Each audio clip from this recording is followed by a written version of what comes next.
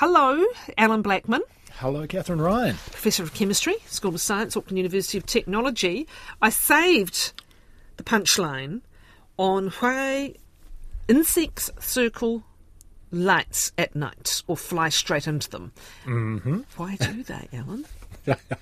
Well, that's a very good question, and that is sort of something that people thought they knew the answer to for a long time, and seemingly no, they don't. And so some of the explanations as to why insects circle lights at night. So one of the very first was that they're just attracted to the heat of a flame, but then of course we can use cold light and they're still attracted to that, so that goes out the window. We do know that insects definitely are attracted to light, but it's sort of the circling thing that we don't understand. And so somebody else said, right, well, perhaps it's something to do with navigation and that they're using the moon in order to fly straight. And people thought, yep, that makes sense. But when you think about it, the moon is something that doesn't move as you move along. Sort of relative to you, it doesn't move. But if you're talking about a light that is very, very close to you, then as you are moving, it is moving with you. And then what should happen then? If you're attracted to that light, you should just go spiral straight into the light source. So that obviously doesn't happen either. And so there's a bunch of workers at Imperial College in London, at the University of Florida, Florida International University, and also workers in Costa Rica. And they have, this week in Nature Communications, posited another explanation for why insects circle lights at night. So what they did, really nice sort of fancy experiment here. So they took high-speed videos of insects both in London and in Costa Rica, and they analysed these in great detail. And you would have thought, maybe somebody might have done this before, but seemingly not. And what they found was, very, very interestingly, many of the insects who were flying around at night, literally, were pointing their backs at the light source. Now, think about this for a minute. Why would you possibly want to point your back at a light source?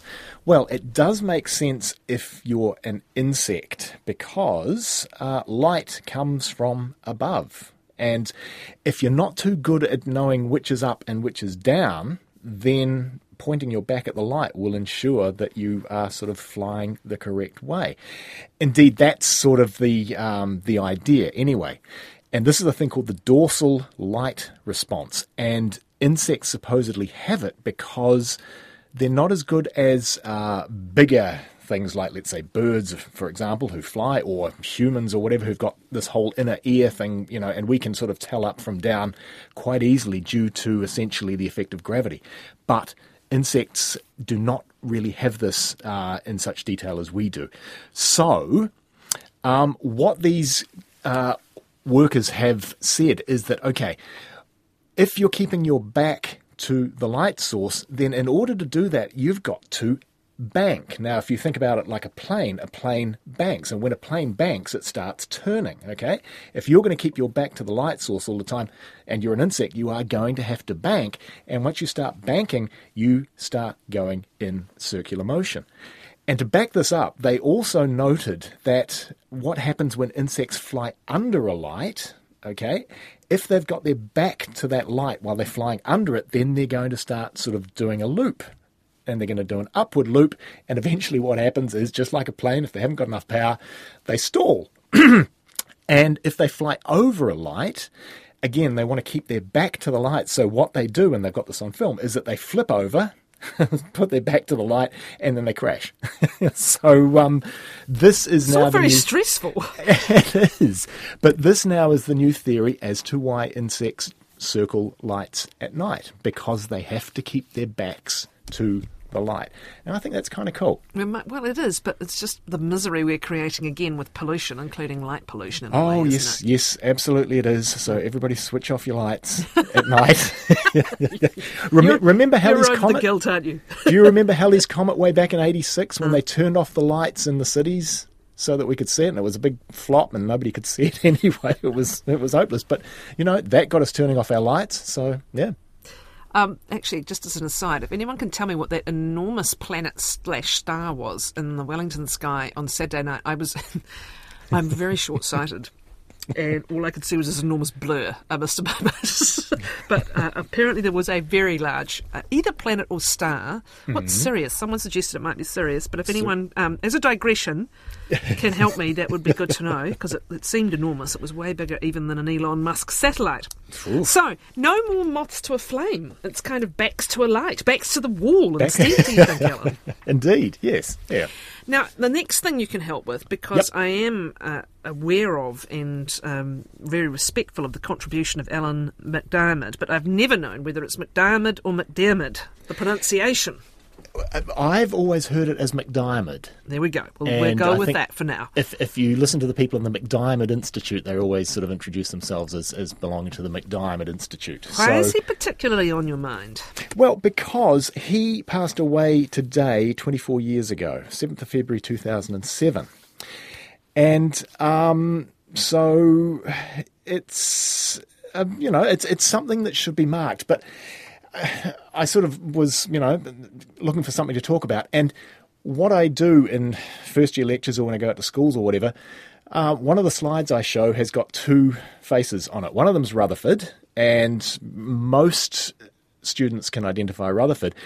And the other one is MacDiarmid. And boy, if you get one right answer, you are doing very, very well. Nobody can recognise MacDiarmid. And even when I sort of say who he is, this is Alan MacDiarmid, I'm still met with blank faces. And so I just wanted to take this, brief opportunity on the day of his passing to just remind New Zealanders what an extraordinary person he was.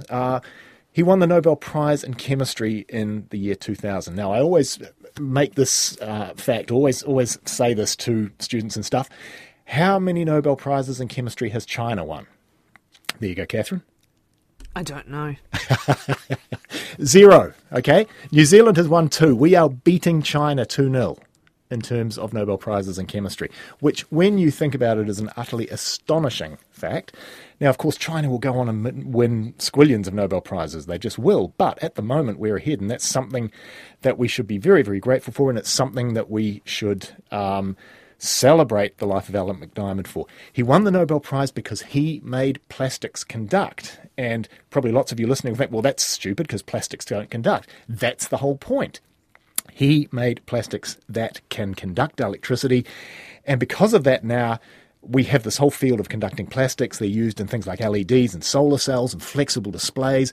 All of this stuff completely revolutionized, essentially, the electronic side of things. So he has an institute named after him, the MacDiarmid Institute, which sort of, I guess, funds scientists to carry on the sort of work that he did during his lifetime.